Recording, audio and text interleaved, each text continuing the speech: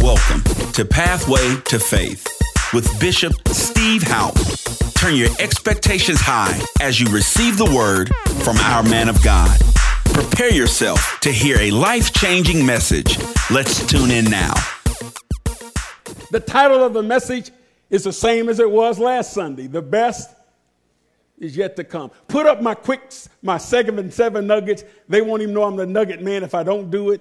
And then we're going to get into something real quick. We're going to go through it real quick. 1, 2, 3, 4, 5, 6, or however many we got. Nugget number 1. Ready? Read. Nugget number 1. Read. When you fight change or refuse to change, come on. Nugget number 2. Life is what? Nugget number 3.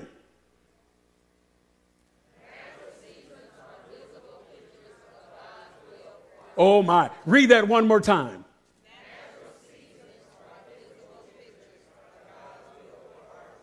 Natural seasons are visible pictures of God's will for our spiritual life. How many natural seasons are they? There are 4 seasons. Have you ever noticed that you can't grow apples in the winter? Why? It's not the season. So the question now becomes, you need the ability that comes from God to discern what season you're in. Is it the season of your life for you to be picking apples or planting seeds for an apple? Nugget number what? Nugget number 4, please. Change is your friend. Come on, say that. Yeah, change is not your enemy. Change is your friend. Nugget number 5. Change comes to take you to a new level. Listen, you want to embrace change and not make excuses. Excuses will keep you right where you are. You know people like that, no matter what you tell them, they always have a good excuse. Yeah, excuses will always keep you where you are. Stop making excuses and make changes. Come on, say that with me. I will stop making excuses and make changes. Nugget number 5, please. Nugget number 5. Change comes to take you to what? To new levels. Nugget number 6. Change requires knowledge and honesty. Number 7. Change requires, say that one more time. Stop right there. Say it again. Stop right there. Say it again. Change requires discipline. Anything you want to change requires discipline. Did you listen to me? Did you hear me? Anything you want to change requires discipline. How many want to see some things change? I got both my hands up. Anything that you want to see change requires self-discipline.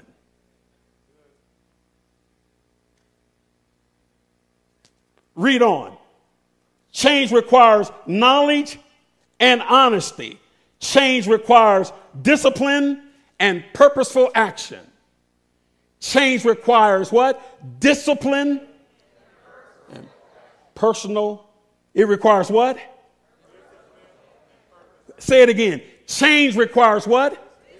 Discipline and purposeful action. Not just action.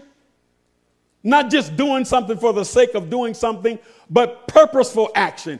And you cannot have purposeful action without planning.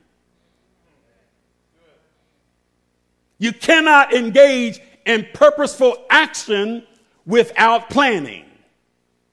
So that means you cannot become successful without a plan.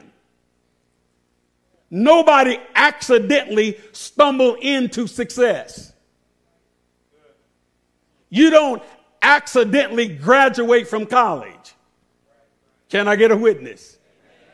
No, you have to exercise discipline and purposeful action, like going to class, doing your homework, turning it in on time. Are you listening to me? Now, here's where I want to go today. Let's go to Ecclesiastes chapter 3. I said something last week that perhaps forced some of you to go home and get into the Word of God because you thought I had engaged in some form of false doctrine. Ecclesiastes chapter 3. Ecclesiastes chapter 3. If you're there, say amen. If they could put up Ecclesiastes chapter 3, is it up? Behind me? Ecclesiastes chapter 3. Look at verse number 1. Look on the screen. Ready? Read. Read that again. To everything there is a season and a time for every purpose under heaven. To everything, to how many things? Solomon said, to everything, let me say it again. Solomon said, I didn't say God said, Solomon said. Solomon said, to everything there is what? Ecclesiastes is the dramatic autobiography of Solomon, of Solomon's life when he was away from God. Oh my. Did you hear what I said, Mother? So in other words, to understand the Bible, to understand a book in the Bible, there's how many books? 66? But to understand any book in the Bible, you have to first understand why it was written. If you don't know why it was written and then you just read it, then you're going to add your own personal interpretation because you won't know why it was written. Are you listening to me? Ecclesiastes is perhaps the most pronounced, the most mentioned book in the Bible from atheists or from cults because of the statements that are in Ecclesiastes. You have to understand Ecclesiastes, which was written by Solomon, just like Proverbs and just like the Songs of Solomon. Solomon is the author. But to really understand Ecclesiastes, you have to understand why it was written. Or you will walk away and say, to everything under the sun, there's a season. But God didn't say that. Solomon said that. And out of that philosophy from Ecclesiastes, particularly chapter 3, we get Buddhism. And we get a number of other cultic mysticism kind of philosophy. And Solomon is engaging in a pagan philosophy when he is speaking in Ecclesiastes. Because when he wrote Ecclesiastes, he was far from God. Okay, let me help you. If you were to write a letter to God and you're not serving him, and then you write a letter to God now that you are serving him, you think the letter would be different? Come on, talk to me. Do you think the letter would be different? Well, if you understand that, that's exactly what happened with Solomon. When he wrote Ecclesiastes, he was not serving God. So he was writing from a philosophy of whatever will be, will be. And whatever God has for you, you've heard it, you're going to get it. That's the biggest lie. Whatever God has for you, it is not necessarily so you're going to get it. For God's will does not automatically come to pass in your life. You have to cooperate. Well, let me help you here. For the Bible says, for God is not willing that any should perish, but that all should come into a saving knowledge of the Lord Jesus Christ. Is everybody going to be saved? But it is God's will that everybody be saved.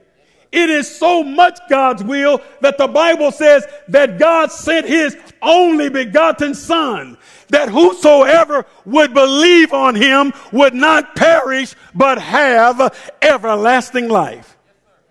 And notice that everlasting life never became a part of your life until you received Jesus. Ooh, Jesus. And notice, you didn't get saved when you got saved because that's when God wanted you to get saved. God always wanted you to get saved, but you didn't want it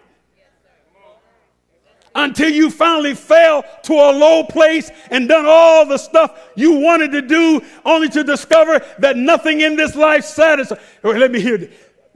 How many, raise your hands, how many of you came to Jesus because your life was so good? I mean, you just woke up and said, my goodness, everything's working. My life is so good. I think I'll get saved today. No. We all came to him because things were not working. We needed a healer. We needed a deliverer. We needed a way maker. We needed peace. We needed joy. We needed eternal life. We needed a refuge. We needed a friend that would stick closer than a brother. We needed a good shepherd. We needed a pastor. Oh my goodness. We needed direction. We had made a mess of our lives, and only Jesus could turn our lives around. I got off a little bit, but the point I'm trying to make to you is now you're beginning to see, and you'll read it differently now. When you read Ecclesiastes, you'll understand that there are many, I'm going to mess with you now. There are many statements in Ecclesiastes that's a contradiction to other scripture. Because when the writer wrote Ecclesiastes, he was what? Wasn't serving God. You remember when you weren't serving God? How you talked? How you acted? The kind of emails you sent? You remember when you wasn't serving God? The kind of texts you used to send out? The kind of letters you used to write? Come on now. You remember when you wasn't saved? How you used to act in the line at the supermarket? Some of the things you would say because you were not serving God. He was not Lord of your life. He wasn't governing your life. Didn't you say some things that you wish you hadn't have said?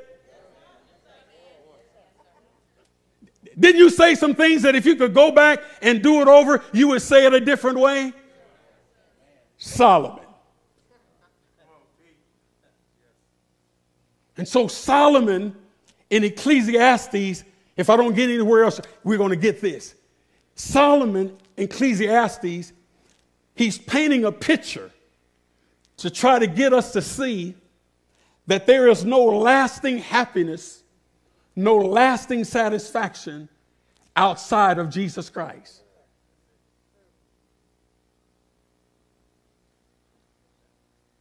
Are you all understanding this? So Ecclesiastes is a human philosophy. Ecclesiastes is a human philosophy.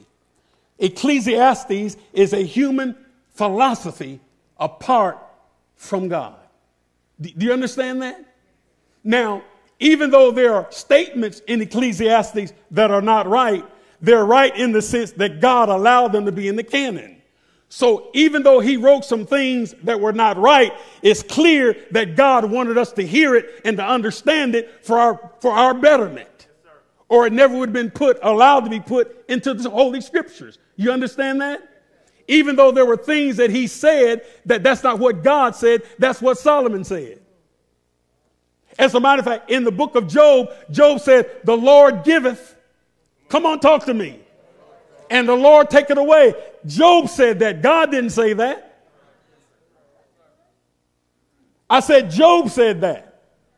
God didn't say that. He allowed us to see it because he's allowed us to see that when we stray away from God, or we allow circumstances or situations to weigh on us in such a way that we lose our sight of God, then we're capable of saying things that we don't really mean. Just like if you don't stay focused on God in your marriage, you can get in such a place in your marriage, in a family, in a church, where you can say something out of your mouth that you don't really mean. I want a divorce. No, you don't. You're just mad. You don't want a divorce. You're just pouting. Come on now. Come on, sisters. Don't leave me hanging. Take the mask off. Y'all can't say amen. Are you listening to me? So we say things out of frustration, out of emotionalism that we don't mean. We say things when we're not walking close to God. As a matter of fact, there are things that we will do if we don't stay close to God, that when we get close to him, we wouldn't think of doing. Solomon. Now get a picture of this. The writer of this book of Ecclesiastes, he had, let me get it right. He had 700 wives. What man in his right mind wants 700 wives? How many of you got one?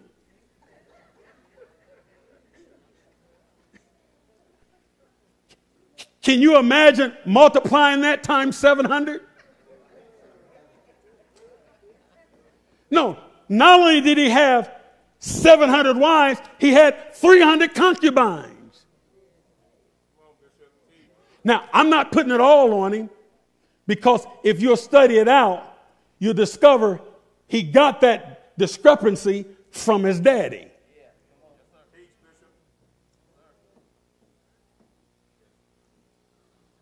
Because our children learn more from what we do than what we say.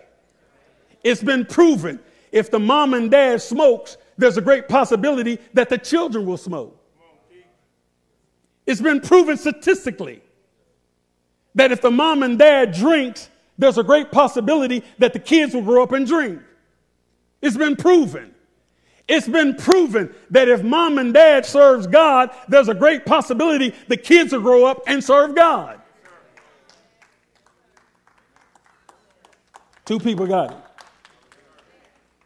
Two families are hopeful. So Solomon didn't get this on his own, fooling with all these women. How are you going to be happy with 700 wives? If you visited one of them once a day, it'll take you a couple of years. Come on, get a picture. If you got 700 wives and you fellowship with her one day and you say, I'll be back.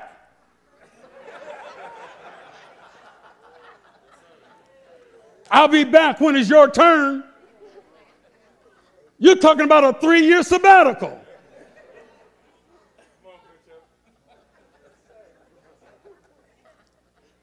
Well, you ought to see some of the eyes of some of these married sisters. Like, that's not a bad idea. I'm just trying to get you I'm trying to paint a picture so you can see what kind of mindset this man was in who wrote this outstanding philosophy that we're to glean from to learn what not to do.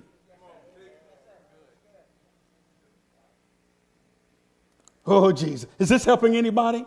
So as I said, in 2 Samuel, you don't need to turn there, chapter number 5, and you'll study it out. You'll see that Solomon got this kind of activity, this kind of character flaw from his daddy David.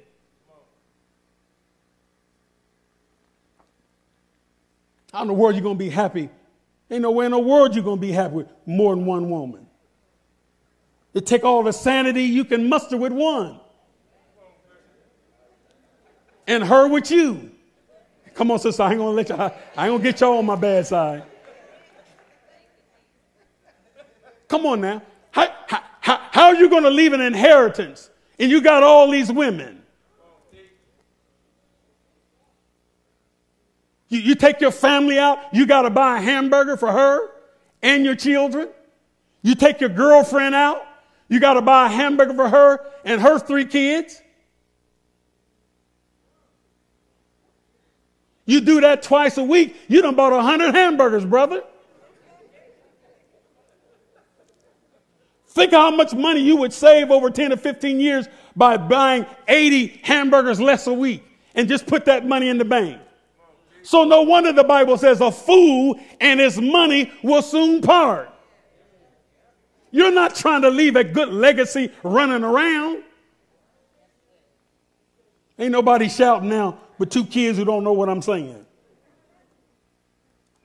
So Ecclesiastes, again, people of God, he says to everything there's a season. Tell somebody next to you, say the best is yet to come. And just as I stated earlier, just as spring leads to summer and summer to fall and winter, so are the seasons of life. I think I can use Minister Clayton and Mom Clayton. Would you please stand? These 2 little birds, would you all give them a hand, please? We honor you today. Would you turn and let the congregation see how beautiful you are? Aren't they beautiful, handsome couple? Now, I don't want, to sound facetious or anything like that. I honor them with the utmost respect and honor. I'm so blessed by him and his lovely wife. But would you agree with me that they're not in a season of having children? Come on, y'all. Come on. Look. Open your eyes, look. Look at them. I mean, beautiful, handsome, come on, vibrant couple. Yes? Would you agree with me? Unless God intervened, that they probably are not. I won't take anything for granted. But it might be safe to say that in them fellowshipping, you got children. I don't think they have to be concerned.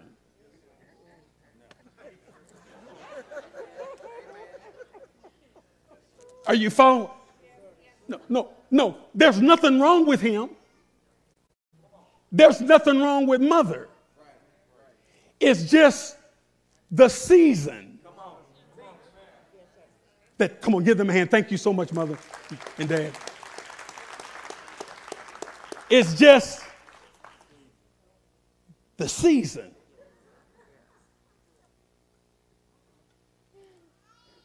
So while you're looking at them, my question to you now is, what season are you in? And when you don't correctly discern your season, you can act foolishly because you think your season will never change.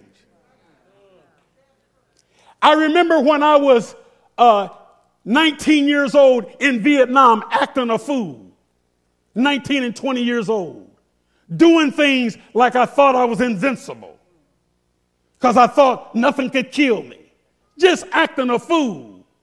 Are you listening to me?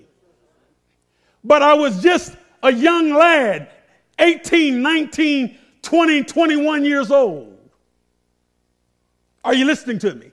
The military would send us off to do something, and we would just do it, not even really taking into consideration that at any day we could be killed. We're in a war.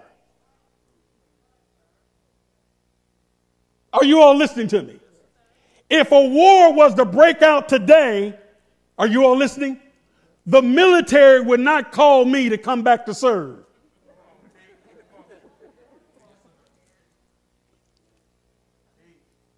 You want to know why?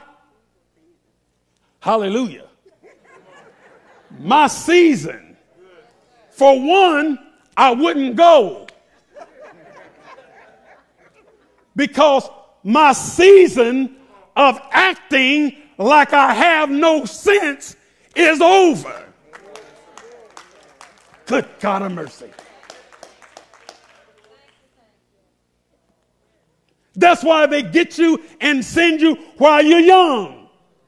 The Bible says young men are made for war. Why? They don't have no sense. They think they're invincible. They think they can beat anybody. They think they know everything. So you send them to war. If the government called me today and say, we need you to go back to Vietnam, I'm going to first ask, for what?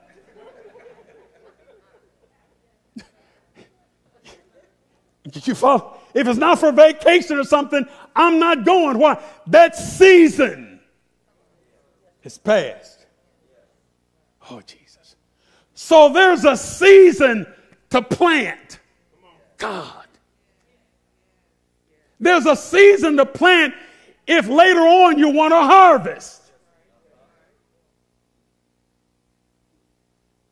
And so you discover today so many older people who are broke and poor because at the season of their lives when they should have been planting, they were acting foolishly. And now they're old and they're broke.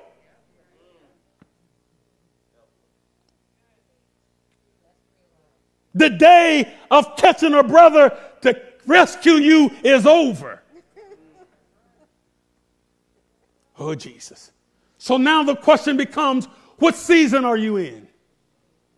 Even when it comes to a marriage, what season are you in? You'll discover even in a good marriage, there is a season in your marriage, a time almost every year or every other year, particularly no more than 3 years will escape when your union will come under attack. And you can pray all you want. You can anoint yourself with a gallon of oil. And when you bump into that season where you're to come under attack, you come under attack.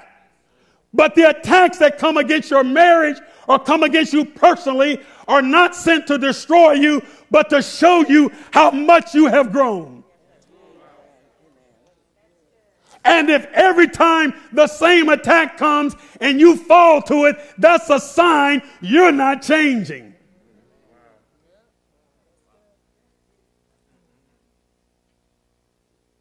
Ooh, Jesus.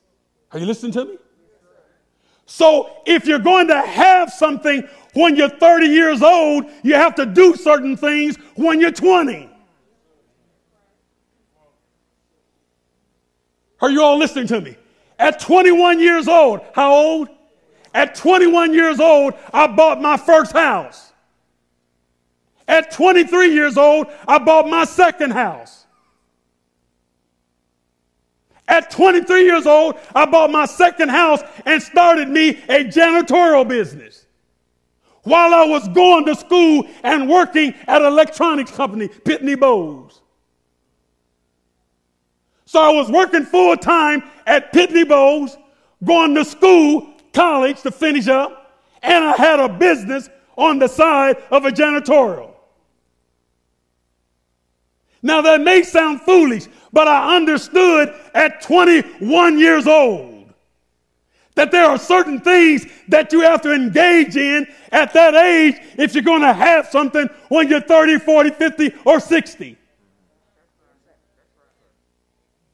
And so while some of my friends were still in the streets and having a good time, I was making money.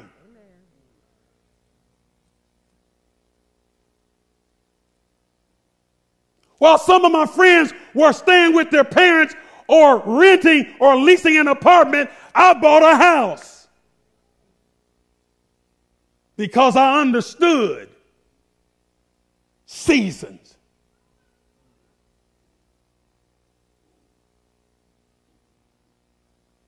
Are you all listening to me? So there is a time in your life, young people, where you are cute. And you're cute. I mean, you got long hair. You got a head full of hair. I remember. And nothing happened to me. Nothing happened to my big afro in the 70s. Just time. And one day I went to bed at 19 years old with a big afro.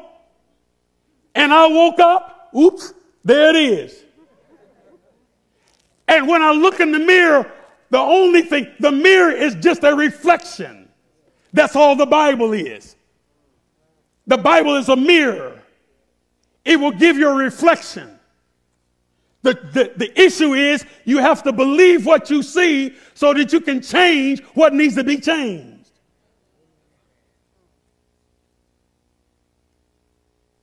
Oh, jeez. What did I say, sweet?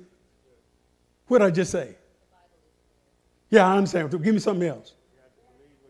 You have to what? You have to what? You have to believe what you see. And most people don't believe. How old are you, son? You just turned 22, didn't you? Just the other day? The ink's not even dry. Just turned 20. Just turned 20. You don't even know water's wet yet. But you think you know water. But you don't even know water's wet yet. Yeah. You're just 20 years old. Just 20 years old. Man, man, if I could go back and be 20. See all these people? Wishing they can go back to be 20. But well, guess what? They can just keep on wishing. Because that season is not coming back. So let me try to close. Because seasons are important. What season are you in? Now, I know we're a faith church. You know, we walk by faith and not by. I understand all that. But there's a season that at some point your body will start talking to you. And your body will say, I hear what Pastor Houpe is saying. But your body will say other things. Not that it's against the word of God. It's just that season. You're at a season where you don't get out of bed as fast as you used to. You still get out of bed. You're at a season when you get out of bed, it's not a silent motion. It used to be a time you just get out of bed. Now we hear things. Nothing's wrong with you. You don't need to go to the doctor. It's just, oh, yes. And some of you today watching me around the world, you've been running a long time in a season without God. You've been making decisions without God. You've been doing things without God. And by His grace and His mercy, He allowed you to get through it. But today is accountability. Today is accountability because you're getting ready to transition into another season.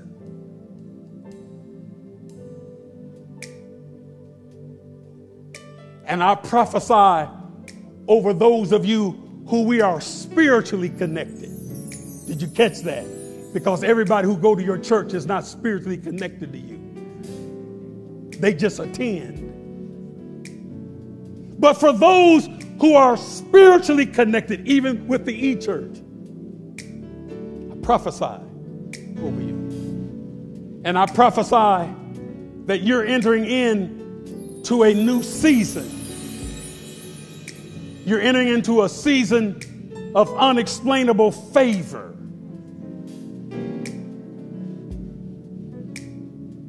You're entering into a season of more than enough.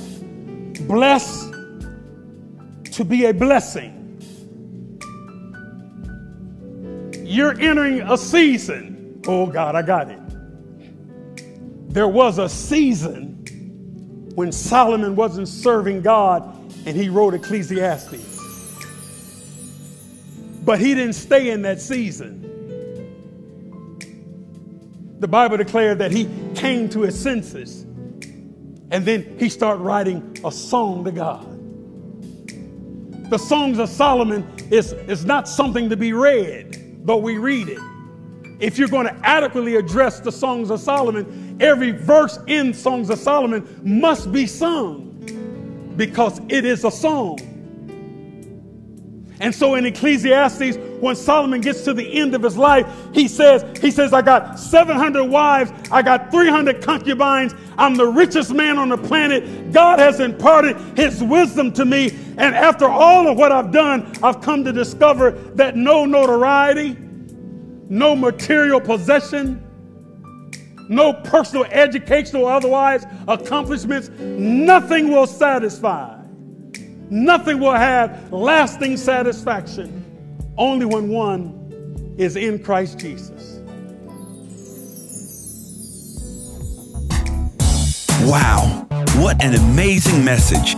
Thank you for listening to our Pathway to Faith broadcast. If you're ever in the Kansas City metro area, join Bishop and Dr. Houpe at Harvest Church International Outreach, 4300 North Corrington Avenue, Kansas City, Missouri, 64117. Or catch our services live online at www.harvestchurchkc.org. Be blessed.